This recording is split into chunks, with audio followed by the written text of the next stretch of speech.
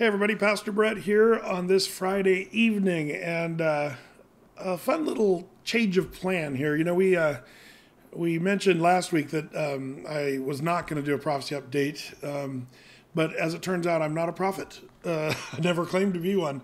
No, actually, what I thought would be fun, there's so much going on in the world, and I think even when I mentioned this, I felt kind of like, man, there's so much I'd love to chat with all my prophecy update friends with them on Friday night, but I also kind of knew that the church, this week is going to be a big deal. We've got 7 Easter services, and that's a lot of volunteers. We have over 2,000 volunteers, and we have lots of staff. And to make a prophecy update, everybody kind of, for us at Athey Creek, it's kind of a big deal with all the people in the building. After I made that announcement, I thought, boy, it'd be nice to do a little something. And then I thought, why not just broadcast from my office? So here we are in my office at the church, all by my little loneliness here. But I'm glad to have you all with us tonight. I'm glad you found out about this prophecy update. And so let's pray, and then we'll get things started. And Lord, we are thankful just to be able to communicate, even over technology, Lord, and to be able to sync up and kind of fellowship around your word, Lord. We're so thankful for your word that reminds us that you are the one who knows the beginning from the end. That, Lord, you are the one that tells us what's going to happen in these days we're living, Lord. So I pray that you'd use this time for your purpose, for your glory. I pray that you'd bless all the folks that are tuning in even right now. In Jesus' name we ask. Amen. Amen. Well, this is great. Prophecy update of April, first Friday. We're going to sneak this one in here from the office. By the way, don't forget to click subscribe, tell your buddies to subscribe, and get the word out. We love to talk about Scripture.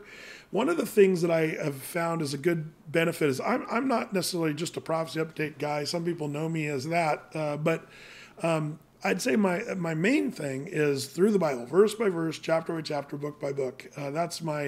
That's what the Lord's really called me to. And so if you haven't tuned into our website, atheycreek.com, where we have thousands and thousands of verse by verse, chapter by chapter, every study we've ever done from the beginning to the end of the Bible. We've done a lot of teaching, thousands of teachings through the Bible. So if you're studying it in your own personal time, Exodus 44. You can just look that up on our website and see the various teachings. I probably did 2 or 3 teachings on Exodus chapter 44, and they're all available for your free. Even some of the newer teachings in the last 3 or 4 years, even some of the notes and the keynote slides, they're all available there too. So it's a really cool resource. And our team does an outstanding job here providing that for people. So if you didn't know that about Athey Creek, that's our bread and butter. We just teach verse by verse, chapter by chapter, book by book.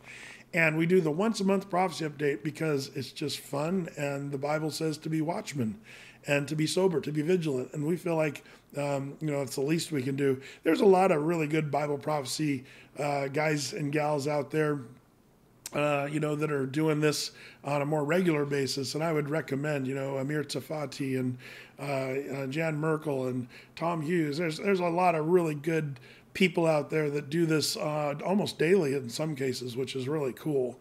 But I'm glad to have you with us, and we get to talk about Scripture. So anytime I get a chance to do that, let's go.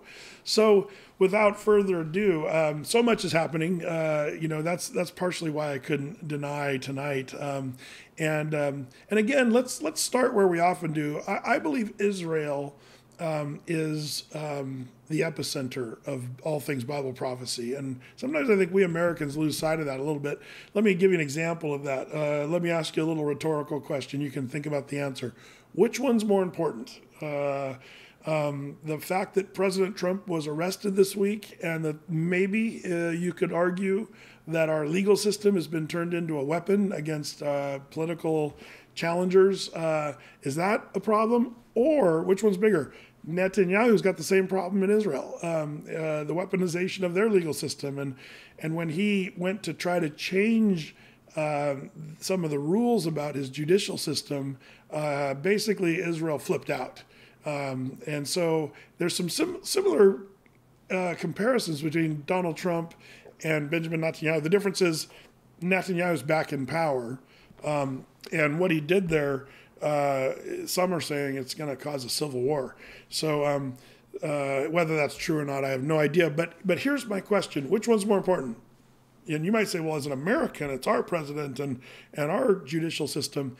You could maybe make that argument as an American, but as a citizen of heaven, as a Bible prophecy student, by far, I think everything that's happening in Israel is far more important. I'm not going to ignore what's happening, I guess, with Donald Trump and our country and the dollar and some of the stuff that's happening with our banks. I'm not going to ignore that, but all of that stuff about America and the United States, it tends to just remind us that America's spiraling, and it seems that we're headed downward, which that does fit Bible prophecy because we're not in the picture. We're not mentioned. You'd think the biggest world power would be like a major, player in biblical prophecy, but as it turns out, we are non-existent. There's a few scriptures you could very loosely perhaps try to connect to the United States, but I think the main thing we need to take away is we're not going to be a factor when it comes to Gog, Magog. We can maybe talk about how we might be one of those, nations that are bystanders that are, sort of scolding Russia, and Gog and Magog, saying, what do you think you're doing? And that sounds like what our country would do right now anyway. So we fit the bill, if that is speaking of the young lions, but that's even a stretch, honestly. So we're really non-existent. So which one's more important as far as Bible prophecy? I think what's going on in Israel is more important. So we'll talk about some of that stuff.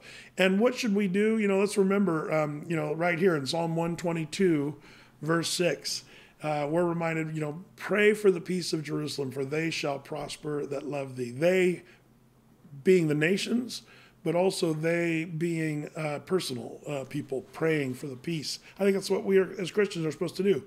And when we pray for the peace of Jerusalem, we're praying really ultimately for the Prince of Peace, Jesus, to return. The rapture of the church, the 7-year period called tribulation, the second coming of Christ, that's ultimately when peace will come to Jerusalem in the second coming of Jesus. And those who love Jerusalem will prosper. That's a promise of the Bible. And it goes all the way back to Abraham. There, as many of you know, Genesis chapter 12, verse 3, where we read, and I will bless them that bless thee, and curse them that curseth thee. And in thee shall all the families of the earth be blessed. How would all the families of the earth be blessed through the Jews, through Abraham's line? Well, the answer is, don't forget, Jesus was a Jew. Jesus was very Jewish. Again, we Americans make Jesus this surfer from California, the picture of Jesus and stuff. But that's really not who Jesus was. Jesus was a Jew. He came not to do away with the law, but he fulfilled the law. He looked like a Jew. He acted like a Jew. And he fulfilled all Jewish laws, thereby making him the rightful Messiah, the King of Kings, died on the cross. And as we celebrate this weekend, he rose from the grave. That's why all the nations of the earth are blessed, because out of the Jews would come the Messiah to save Jews and Gentiles alike. And that's the beauty of the story. Christianity is not a cancellation of Judaism. Christianity is actually an extension, the fulfillment of Judaism. That's why we as Christians feel so linked, to our Jewish brothers and sisters, in the sense that, Judaism started with the law, but Judaism also foretold the coming of the Messiah, Jesus, who would save not just the Jews, but all the world, and dying on the cross for our sins. So we got to remember, this is what we're called to do. All the nations of the world will be blessed through the Jews, even though the world largely hates the Jews, and anti-Semitism is on the rise. We're seeing that all around the world. So what do we see in Israel? There's so much going on today, and even last night. If you're watching the news, I bet stuff's happening as I speak, because things are heating up, both internally and externally. You should know, as we pray for the peace of Jerusalem, well, right now things aren't good. It kind of started every year around Ramadan, this time of year. We have these Al-Aqsa riots and Temple Mount skirmishes and what have you. And we had kind of a big one the last few nights there in Jerusalem, and here's a video where we see the Palestinians there on the Temple Mount, and they're taking over the Al-Aqsa Mosque, which is funny because they have access to that. But this, you'll see, it looks like warfare, war zone, but those are fireworks that Palestinians are lighting off. It almost, the narrative, you'll see even the text on the bottom of this video is more pro-Palestinian, saying, the police broke down the doors and the windows, and they're doing all this, the police are this and police are that. What was actually happening is a bunch of young Palestinian men brought their backpacks in with fireworks, knives, and rocks. And they were sleeping in Al-Aqsa. They were supposed to close it down, but they were spending the night there because they wanted to come and cause riots the next morning. Well, the police said, we're not going to allow them to do that. So they went in, and there was a bit of a skirmish. This lady here yelling, that we saw here in this video, she's actually acting like there was a total bloodbath in there, but it wasn't. It was just a bunch of Palestinians who were arrested, different numbers, but the tensions are running high there at Al-Aqsa, the flashpoint of the Temple Mount site. Islam's third most holy site, but the Palestinians really, if you watch what they do up there, they oftentimes, I don't think they really think it's a holy site. I think it's just a game they're playing. Medina, Mecca, those are holy sites of Islam. It was Al-Aqsa that became the third most holy site in fairly recent history. It was Yasser Arafat's great uncle who declared Al-Aqsa the third most holy site in fairly modern day. So kind of shocking, really, that you can even see the Palestinians don't care. It's not a holy place. They're lighting off fireworks, throwing rocks, stuff like that. But because of that, the Israelis, went into the Al-Aqsa Mosque. So then suddenly there was rockets being fired from Hamas, both, and this is interesting, both from the south and from the north. Hamas up in the north is not something you hear a lot about.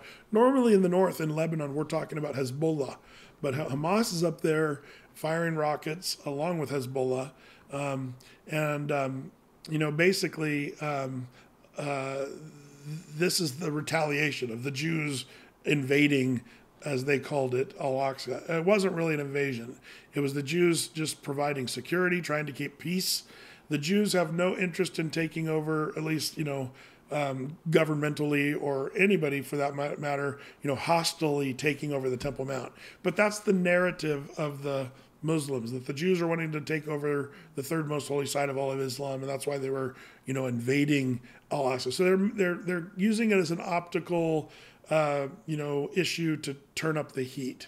So in truth, the Palestinians were just waiting there to cause more riots, and the Jews were just, trying to bring in security to the Jerusalem.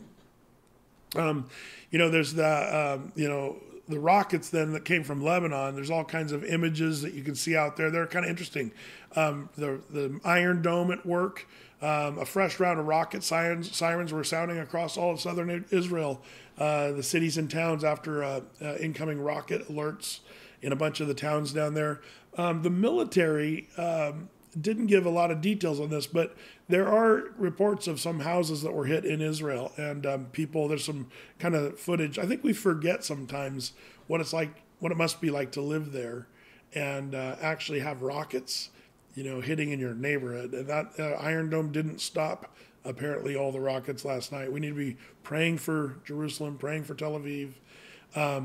But about 40 rockets, the last I counted, were launched from Gaza Strip and southern Israel amid Israeli airstrikes. But some of the pictures we have, here of Israeli police removing the remains of an intercepted rocket that was fired from Lebanon into northern Israel on yesterday, April 6th. And the Israeli air defenses intercepted the rocket, so the rocket fell down and stuck into the asphalt of this little Israeli town. The IDF, the Israeli Defense Forces, is bolstering their southern command and the northern command with additional infantry, artillery forces. The military spokesman Daniel Hagari said they're beefing everything up on their borders. So if you lived in Israel right now, you'd be feeling kind of this escalation. There's people that have literally had to take cover because of what's happening. So then Israel responds, of course, like, in my opinion, they have a right to defend them. If the United States had rockets flying from, say, Canada into Montana and Oregon, would we just say, we got to be patient? And see, the UN, ridiculously, as they always do, the UN says, Israel, you need to show restraint here. It just is amazing to me that anybody could, with a straight face, say Israel needs to show restraint when rockets are flying across their borders. I feel like Israel has every right to defend themselves from rockets flying across their border. Daniel Hagari, the military spokesman, in a Twitter post, said the decision to bolster forces was made following the assessment to strengthen their defenses. The forces are at high level of readiness right now. Some are saying, could this be the next Intifada war? But these strikes from Israel to Lebanon also they shoot down into the Gaza Strip. So there's the world tends to condemn Israel quickly, which is part of the I believe it's part of the worldview. When you look at something like that and you think that doesn't make sense. Israel has a right to defend herself as a nation. At least we should think that about any nation that's being fired upon with rockets. Should they just take the beating and do nothing? Well, that's what the world pretty much tells Israel, to show restraint and all this stuff. But I think this is part of the narrative that will lead up to all the nations, especially the local nations around Israel, to hate Israel. They're building their case against Israel, and I believe that is part of the fulfillment that's going to lead us to the Gog-Magog invasion. There's going to be a rationalization of why Israel should be attacked, and ultimately leading to Armageddon, where the Antichrist and his forces during the tribulation period will attack Israel and the Jews and these nations. The second coming of Christ is going to include Christ coming to subdue and judge those nations that attack Israel. I feel like this is the stage being set for the biblical narrative. It wouldn't take much. Could it be today? Could be. Could it be 100 years from now? Possibly. We don't know. Well, then why are we even talking about it? Because the Lord tells us to watch, be sober, be vigilant, pray for the peace of Jerusalem. We're supposed to care about this. And I think there's this beautiful thing that happens to us as Christians when we are watching and praying about this. It keeps us on the right track. I think that's the way the Lord wants us to live. Even if the Lord doesn't return in our lifetime, I think the Lord wants us living with our nose in the book, in the scripture, and looking to what the scriptures say about these last days. Why would the Bible take such detail to explain what the last days would look like if we weren't supposed to read about that? You guys that are here, probably I'm preaching to the choir because you guys get it. You understand why Bible prophecy is important. But it's sad to me how much of the Church of Jesus Christ actually doesn't care. We just don't care. Whatever happens is going to happen. And, even some of the narratives are trying to say things are getting better right now. If you're a, post-millennialist, you kind of have this view that, we're going to usher in the kingdom. It's such a depressing view. I would be really depressed if that were my view. My view, pre-millennial, pre-trib rapture, it's only going to get better from here. We're going to see the worst. We're going to see it get dark. The Bible says perilous times will come in the last days. Paul told Timothy. And so when we see the doom and gloom that's happening around us, that's the world causing that. But we look forward to, of course, boom and zoom, where the rapture of the church happens, the trumpet sounds, we get to be with the Lord. And then after the tribulation period, 7 years, then the second coming of Christ, which is where he's going to fix everything. It's going to be glorious. So we have some stuff that we really look forward to. But a lot of good pictures here that we have of the rockets. It's kind of interesting. When I look at these pictures, I recognize streets that I've driven on when I've rented cars in some of those northern and southern towns. And it's heartbreaking because it's sort of, it brings it a little more closer to home when I've driven on these streets where they're picking rockets out of the asphalt. It makes me want to just pray that much more for people that live in Israel. But if that's not, tough enough for Israel, That's actually perhaps not the worst thing. These things happen all the time. We see rockets fly. Last time we were in Israel, something like 2,000 rockets flew across the borders while we were there. That was our last trip to Israel. Of course, we as tour groups, we don't really go to those areas where the rockets are landing. But we that's not new. But what is sort of new is what's happened internally in Israel. And you should be aware, maybe you've seen on the news, turmoil inside of Israel. And it comes from this Israeli judicial overhaul that Benjamin Netanyahu was wanting to engage in. Here's a picture, an aerial view showing people protesting in Tel Aviv against the Israeli government. The Judicial Overhaul bill, and this was back a few weeks ago on March 25th. So Israel finds itself in a weakened sort of state because the nation is really divided. It's bad enough to where there were actual IDF soldiers not reporting to duty saying, if this is where our government's going, we're not going to fight. We're not going to stand as soldiers. Up until now, from the beginning of Israel, the military has stood united, which makes them powerful. The Israeli army, the IDF, is powerful, and they've demonstrated that. Their unity has been second to none. Because of all the enemies they have, I think it's kept them unified. But this is the first time that I can remember seeing such a division in Israel internally. More than 100,000 protesters showed up here on this picture that I was showing you, where these protests got heated. And there's talk even of civil war. If you read some of the comments, military members saying that if Netanyahu gets his way, they're not gonna show up. They're not gonna report for duty.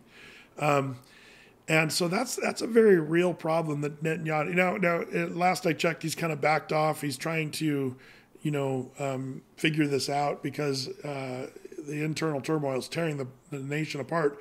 But the big question is Netanyahu, is this a big power grab? That's what all these protesters are saying, that Netanyahu is going to become too powerful. Others would say, no, Netanyahu is trying to take away the judicial system's weaponization of their legal process. Netanyahu is in all kinds of legal trouble, if you know. And it's questionable, did he take gifts? Somebody from, Botswana gave him a gift. And if he kept the gift, the football or the trophy or the cup or whatever, that he was supposed to turn that over to the Israeli government, and maybe he didn't. Like the charges that they're sort of trying to, trump up on him, pardon the word, they're weak arguments. That's why he got elected and was able to form a government, because most people know that was just the politicization of the judicial system in Israel. It's a similar problem that we might be facing here in America.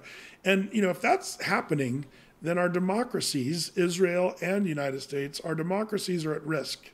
And that's where, the only true democracy in all the Middle East, Israel, is at risk right now. So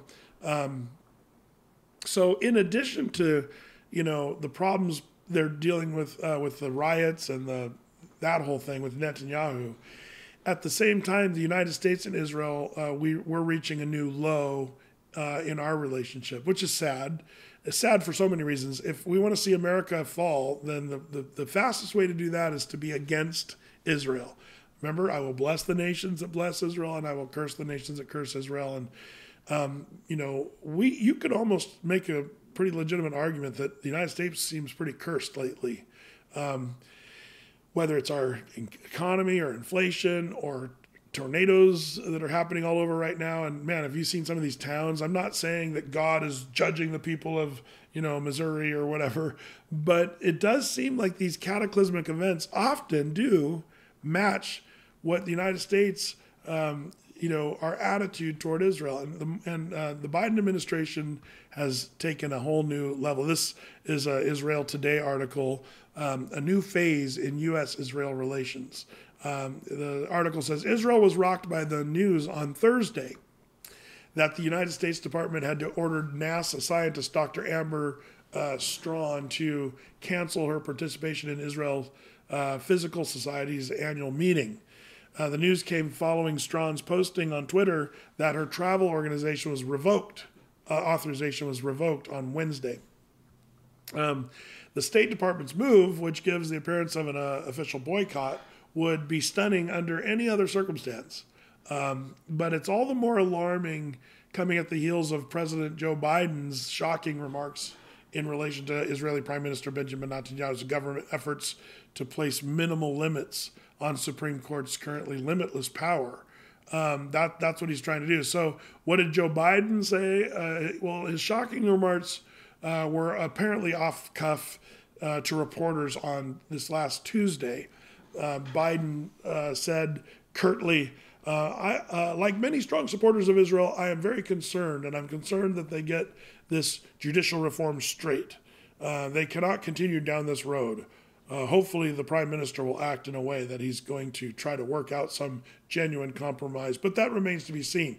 Well, then after interfering with Israel's domestic affairs, which the American president's really not, the Jews really don't like when our presidents do that, Biden added, we're not interfering. They know my position. They know America's position. They know the American Jewish position.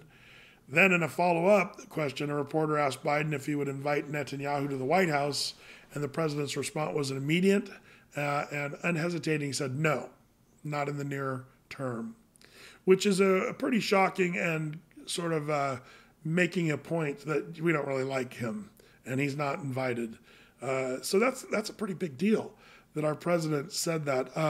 And so when I hear our president sort of disrespecting the president of Israel, it makes me concerned for our nation, because that never works out good for any nation that crosses Israel or is down on Israel. I'm not arguing that Israel's perfect, that their government's perfect. They're largely a nation of unbelievers, but they're still God's chosen people. And God has a plan for them, and the Lord tells us in His Word that they're going to be saved in the last days. But in the meantime, we're still supposed to be supporters of Israel, not supporter of everything they do, but United States is all but condemning Israel. We're becoming like all the other nations, honestly. Now, with Israel, that's not the only thing that's going on. With the United States, our temperature is getting chillier and chillier against the Israelis. Israel did make an interesting new deal with Finland that you should know about. And there's some interesting pics and video you can see online, or check out where what's going on with Finland. Well, Finland just recently was admitted or joined the NATO military alliance. That's a kind of a big deal. Finland said Wednesday that it'll purchase Israel's weapons tech. Remember when we talked about David's sling? I think I showed you their missile defense system in previous prophecy updates. Here's some footage of the David sling, video. It's an amazing technology. It's a little bit like the Iron Dome, but it's even bigger and more high tech. But the Finland paid something like $344 million to have a little bit of this tech from Israel that doesn't allow missiles. Now, why is Finland getting this? It's really because they're close to Russia, and Russia's attack Ukraine and the NATO nations. David's sling system will extend the operational range of Finland's, ground-based air defense capabilities, and it'll help significantly, apparently. The Finnish defense minister, Antti Kaikkonen, said this acquisition will create a new capability for the Finnish defense forces to intercept targets at high altitude. At the same time, we are continuing the ambitious and long-term development of Finland's defense capability and a new security environment. So you say, okay, Brett, so what? So Israel sold some missile defense stuff to Finland. The thing you have to remember about this, how does Vladimir Putin view this? You say, well, who cares? Well, this is where it comes to Bible prophecy. You see, in Bible prophecy, Putin, we wonder, is he the one who will eventually, maybe it's not him, but if he is, could he be Gog of Magog? he's showing aggressive behaviors, and it wouldn't take much, if you ask me, for him to be the one that the Bible talks about. Ezekiel 38, the hook in the jaw of the bear coming from the north to attack Israel. Israel and Russia have already had a little bit of a tense time, especially since the Ukraine war, because Israel hasn't completely sided with Russia, but they haven't completely sided with the Ukrainians. But slowly the Israelis are helping more and more with Ukrainians, and then also now helping the Finnish. So the big question about this deal that Israel makes with Finland, what will make Russia come down to take a spoil? Israel's on Russia's bad list for several reasons. If they're providing the Finnish with this defense, it weakens Russia's ability to attack or maybe even defend itself, which Putin's not going to like that. But also, Israel is providing Europe. They're one of the few providers of gas and other things, resources, that largely Russia has choked out. And so Israel's supplying what maybe NATO nations. The Russians don't like what Israel's doing, and Israel's doing it in a big way. So that makes you kind of wonder about this whole thing about the Ezekiel 38 and Israel and Russia. It's definitely something to keep your eye on. What is Putin going to do concerning Israel and, giving this defense system to Finland? Also, in the Gog-Magog discussion, you can't leave out Iran. Iranians are doing all kinds of little stuff. These rockets coming from Hezbollah and Hamas that I talked about earlier, they're really coming from Iran. They're just proxies of Iran. The Hezbollah, the Hamas, they're funded, weaponized by the Iranians. And the Iranian proxies continue to arm themselves with better weapons. Now, a lot of that happens up there in Syria as well. The United States, we've only shown weakness in Syria. We've been attacked many, many times in Syria, and the United States has done a few little tiny, you couldn't even really call them retaliations. Our current administration has proven weakness, and we're not really showing a strong posture, especially in Syria.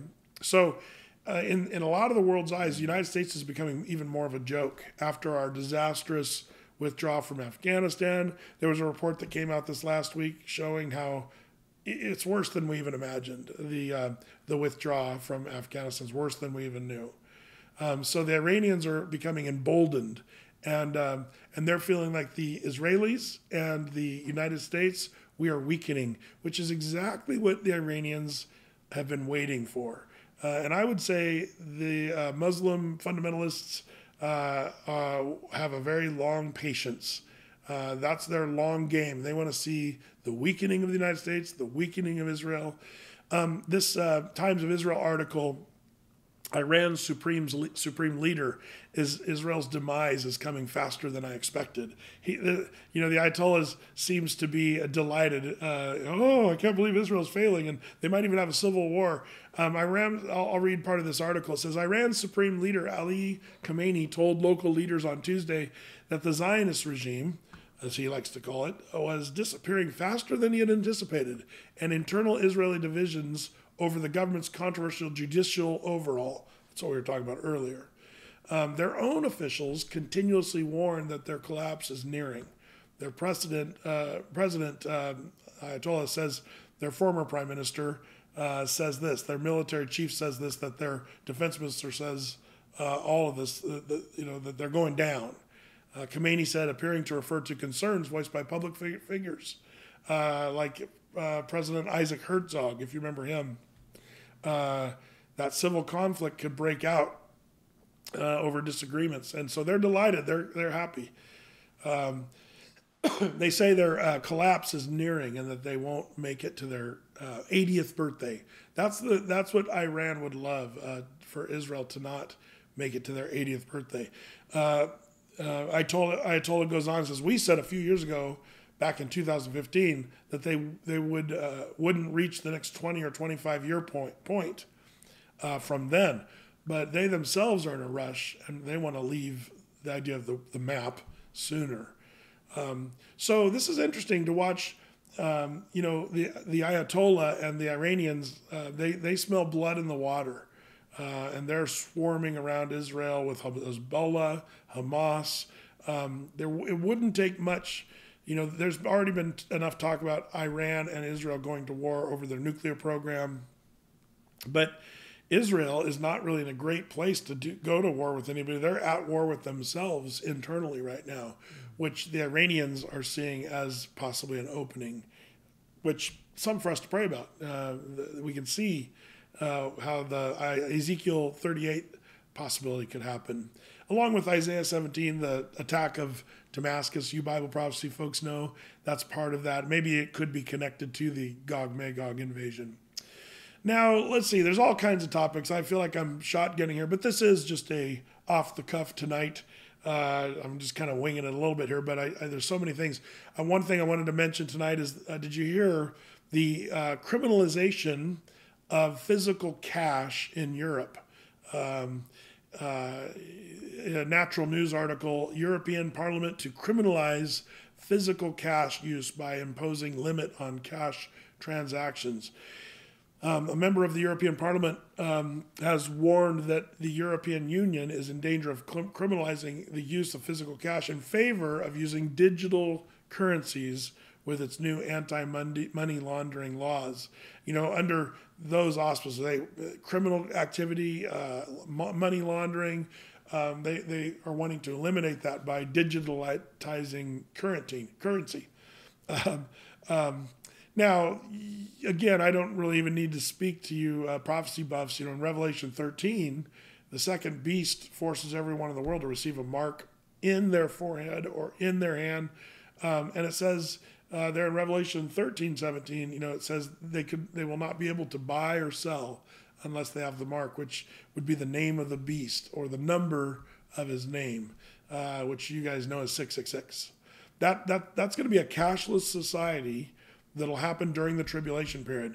You see, this technology or this idea doesn't even have to happen before the rapture. The rapture could happen, then this cashless society could be implemented. So we're not really even looking for that, but it is interesting that the world is moving that direction. And Europe is starting to say, we're going to start criminalizing cash. Maybe if you live here in the United States, you've seen where there are some people in places that don't accept cash anymore.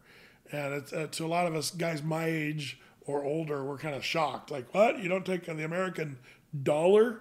And they'll just kind of laugh at you and say, well, where's your credit card? Or, whatever.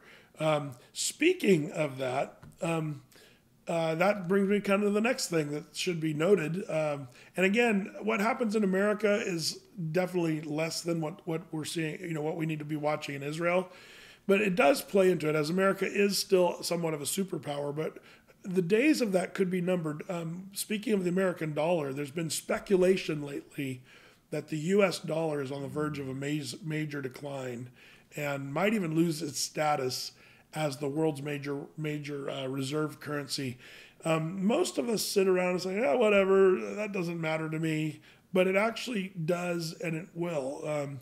I'm not great at explaining all this stuff, but like one way to look at it is like we've been using the American dollar for our currency for our gas prices. And so the United States has traditionally had the lowest gas prices in the world. I remember years and years ago, I went to Burkina Faso and went to a gas station and filled a moped, little, 2-gallon tank. I don't even know if it had 2 gallons. But I remember seeing it at that time, this was like 20 or 30 years ago, it was $8 a gallon. And I remember thinking, man, how do these guys afford to drive? And then I realized, nobody's driving. They all had mopeds, and most of them were pedaling.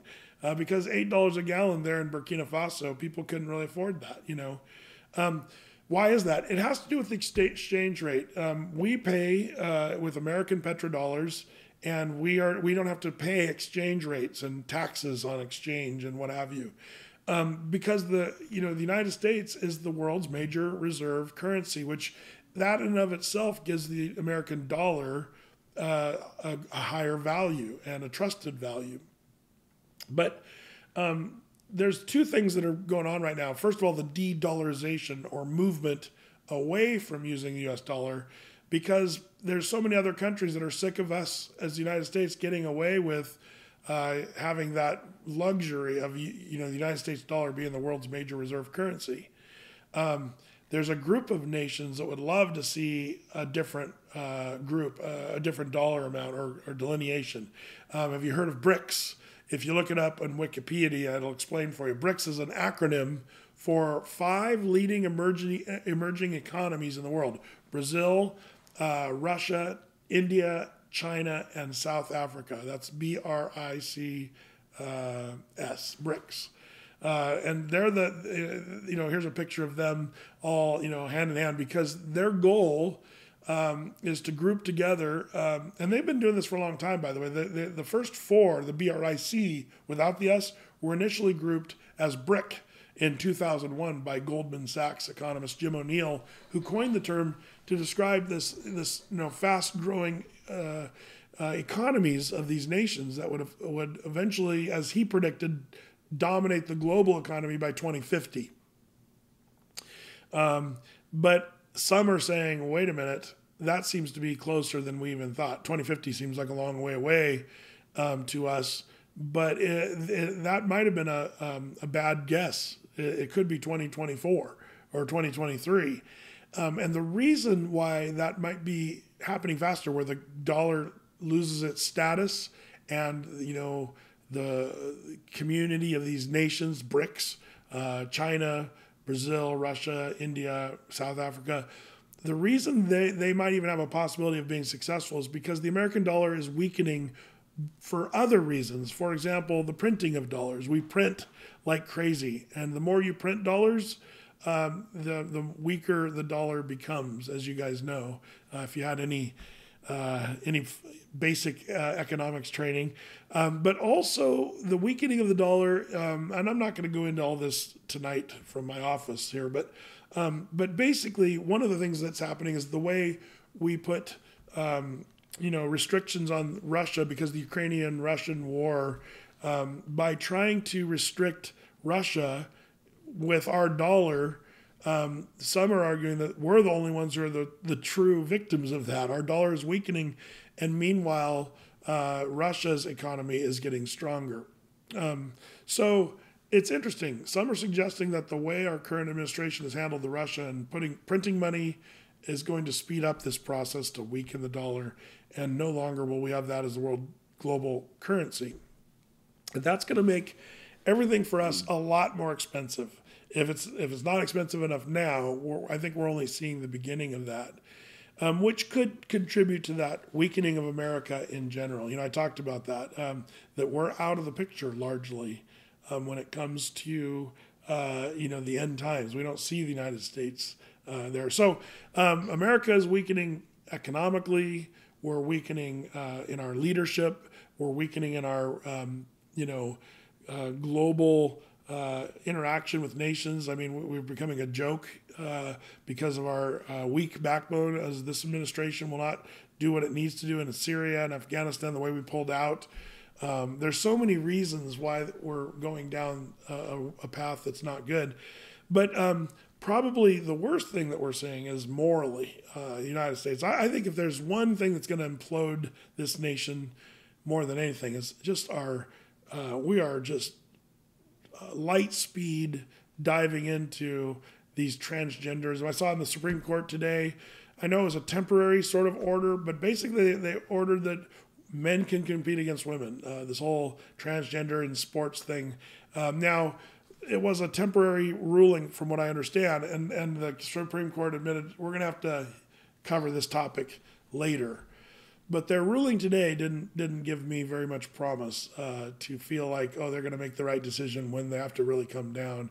To me, it's so ridiculous, this whole men and women competing each other. Did you see that story from Not the Bee, where that coach just made a kind of a protest of he was a strong coach, and he said, I'm a woman, and then he went into this women's bench press competition, and he beat the top world record holder, who was actually a transgender man who had beat all the women in that class and broke the women's world record, but he was actually a man. So, what a dichotomy, and what a weird country we're living in, where we don't know the difference between a man or a woman. This is all part of the lack of morality. The transgender issue that we're seeing is one of the most demonic, and it's really it's denying that God exists. That we're just created. We weren't created. We just are whoever we want to be. Basically, I'm the God, and I can decide if I'm male or female. God can't decide that. It really gets down to just basically rebellion against God. That's why if you're a Christian and you're tempted to use people's pronouns the way they want, and to acknowledge this as something that's wonderful, first of all, it's bad. I don't think it's loving, because transgender people truly are the most suicidal of any group that we've ever seen in the history of the world. 40% suicide rate among transgenders.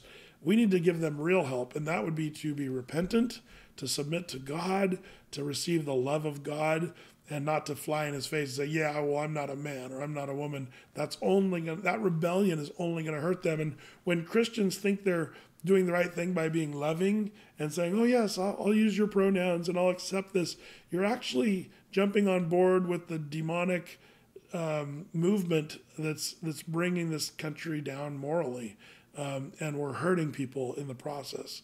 I hope that you haven't bought into that love is love thing.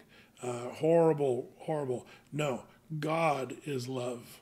That's the truth of the matter. Transgenderism is everything opposite of Christianity and of what God calls people to be. Transgenderism says stand up for yourself. The Bible says deny yourself. It's amazing. We can just go down the list and see how point for point transgenderism is just hurting the person that calls themselves transgender. So by seeing the United States going down that, and then all the other corruption and lawlessness and stuff that we're seeing, you might say, well, this is depressing. But remember, this is all part of the signs of the times. When you see these things, Luke 21, 28, when you see these things come to pass or begin to come to pass, then look up, lift up your heads, for your redemption draweth nigh. We're looking not for Antichrist or for the destruction of the United States. We are looking for Jesus and keeping our eyes on him. And even when things get bad, we keep our eyes on Jesus.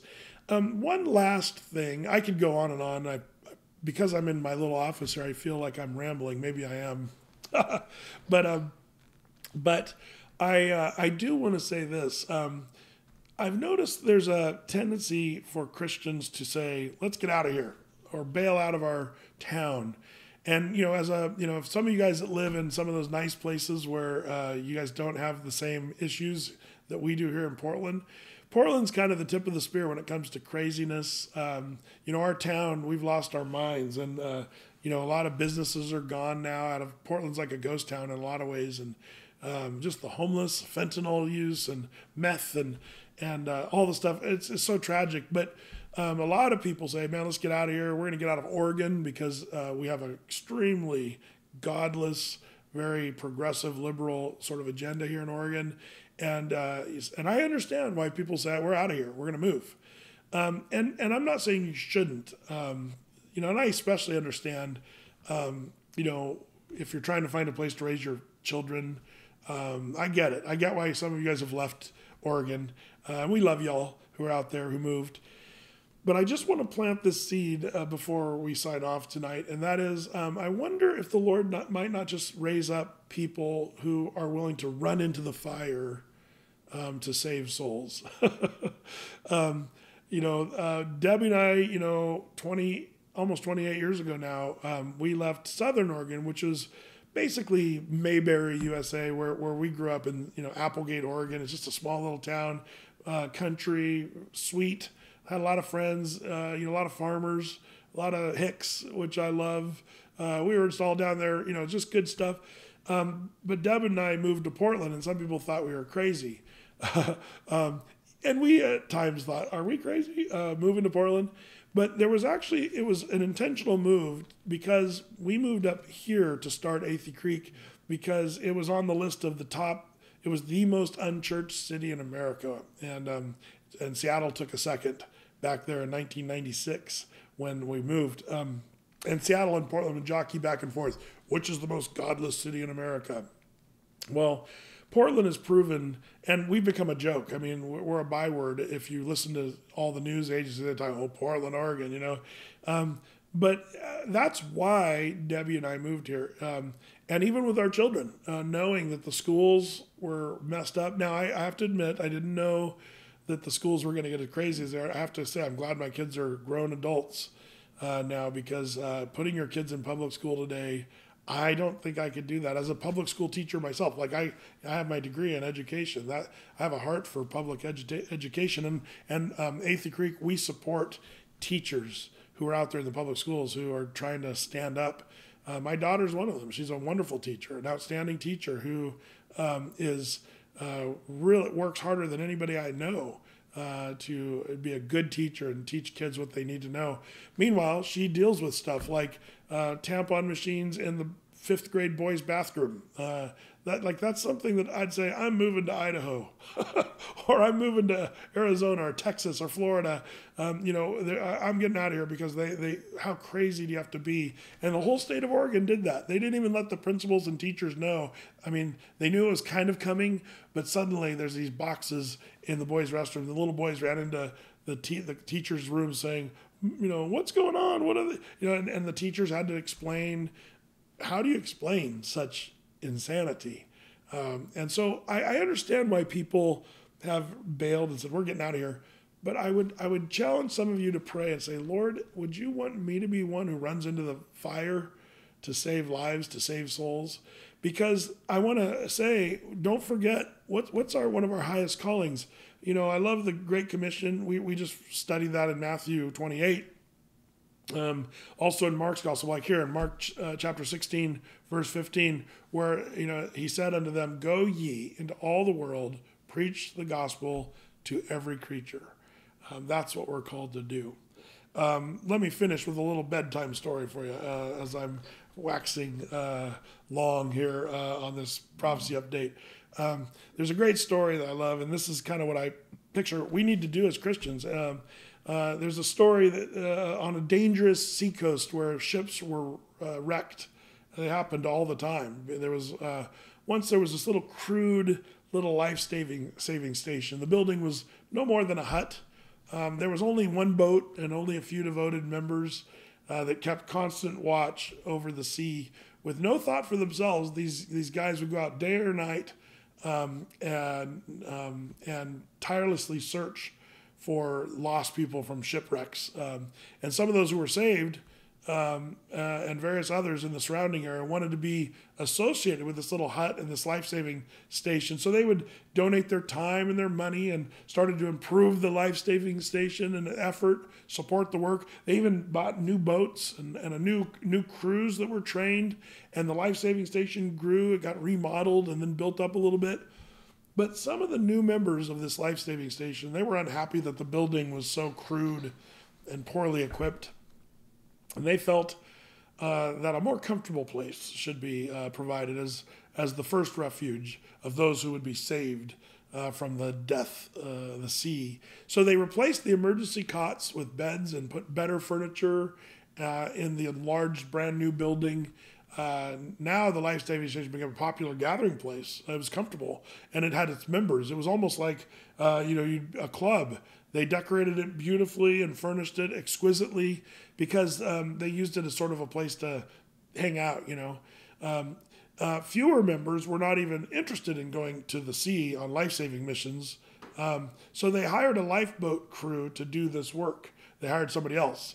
And the life-saving motif still prevailed. In fact, the original little dinghy boat that they used originally, they hung that on the wall as a decoration. And it was like a memorial in the room of how they started humbly in their little club. But a memorial lifeboat in the room there where the clubs would hold their initiation meetings. And about this time, a large ship was wrecked off the coast one evening. And the hired crews brought in boatloads of cold, wet, half-drowned people. They were dirty and sick and smelly. Some of them were foreigners. And the beautiful new club was in chaos. Immediately, the property committee hired someone to rig up a shower house outside of the club where the victims of the shipwrecks could be cleaned up before coming inside and messing up their club. At the next meeting, there was a split in the club membership. Most of the members wanted to stop the club's life-saving activities altogether because it was an unpleasant nuisance to the normal social life of the club. But a small number of the members that were the original few insisted that life-saving was their primary purpose. That's why they were there. And they pointed out that they were still called a life-saving station. But the small group's members were voted out and told if they wanted to save lives, they could begin their own life-saving station down the coast. And so they did. As the years went by, however, the new life-saving station experienced the same changes that had occurred in the old station. It evolved into a club, and yet another life-saving station would be founded. And history continued to repeat itself. And if you visit that seacoast today, you'll find a number of exclusive clubs along the shore. Shipwrecks are frequent in those waters still, but most of the passengers drown. The end. There it is. I think that's a great story. As disciples of Jesus, our primary task is to go into the fire of the world, to go into the dark world and make disciples, teaching, being lights, being salt. And to put it another way, we're to go save lives, save souls. And I think, unfortunately, sometimes we as Christians, we're so into our comfortable thing, and we got our church, and we can come and hang out in church, and it's our club, and we have good fellowship and good food and comfortable. Meanwhile, we forget that there's people dying. And so instead of maybe looking like, how can I get out of here or insulate or isolate away from all this worldliness and craziness, I wonder if we need to pray and say, Lord, am I called to run into the fire, not run from the fire? And let your light so shine and save souls and preach the gospel. I wonder if that's what the Lord's calling us to do. He calls us to be doers of the word, not just hearers. See James 1:22. There, verse 1, chapter 1, verse 22, where we're to be doers of the word and not hearers only. So that's maybe something in this prophecy update I'd like to say is, as the world gets darker and gloomier and the United States gets more and more immoral, and we see transgenderism on the rise and people with weird ideals and ideology, there's a temptation to run and to isolate and to try to be as comfortable as we possibly can. But I wonder if we need to get a little dirty and go out and preach the gospel and talk to people that nobody else wants to talk to. Maybe this Resurrection Sunday, wherever you are around the world, maybe the Lord wants you to invite someone to church this Sunday. If there was ever a Sunday where somebody might step foot in a church because they maybe feel like they might need to or should, it's Resurrection Sunday. This is a great chance for you to do that. So there it is. We could go on, but I wanted to get you up to speed on some of the things that I'm watching. There's a lot more going on, but those are some of the highlights I think that are important. But keeping your eye on what the Lord is doing and keeping your eyes on Jesus, that's what we want to do. And being ready to go out as lifesavers and share the gospel with as many people. Bible prophecy, in my opinion, should stir us up. Not to go, wow, what amazing Bible prophecy, but to say, wow, we need to be busy about the work of the Lord. Remember when Daniel received his prophecies? Sometimes he didn't even understand what was going on. And then it said he went about the king's business. And I think that's what you and I should do, like Daniel, the prophet of old. We need to go about the king's business, sharing the gospel, loving on people, make disciples, baptizing. This is what the Church of Jesus Christ should be. Not a country club, but a life-saving station. Let's pray, and then I'll call it a night. Lord, we are thankful that we are called to such a high calling, to preach the gospel, to share your word, to be lights in this dark world. I pray that when we need to be just loving and practical, helping people in practical things, show us, Lord, how to better do that. Teach us, Lord, how to make disciples better. I pray that there'd be a boldness among the church and that many might come to know you in these last days. So we pray these things knowing you've heard our prayer now, and we pray your blessing on the people that are watching here tonight, and I pray you'd cover all of them. In Jesus' name, amen. Well, thank you. Thank you for joining me here in my little office on this Friday night, and we will see you all at one of the 7 services.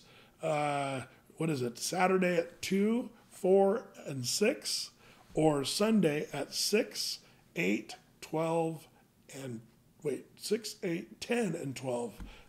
They're all live. We're going to be doing them all. So I'm praying that my voice will hold out for those 7. It tends to do that pretty good. So I'm trusting the Lord will get us through that. But also pray for our volunteers, our staff. That's just a ton of work. We'll probably have close to 12,000 people come through our building this weekend for services. That's a little bit of work for the crew. So pray for them. And man, Lord bless you guys. We'll see you next time.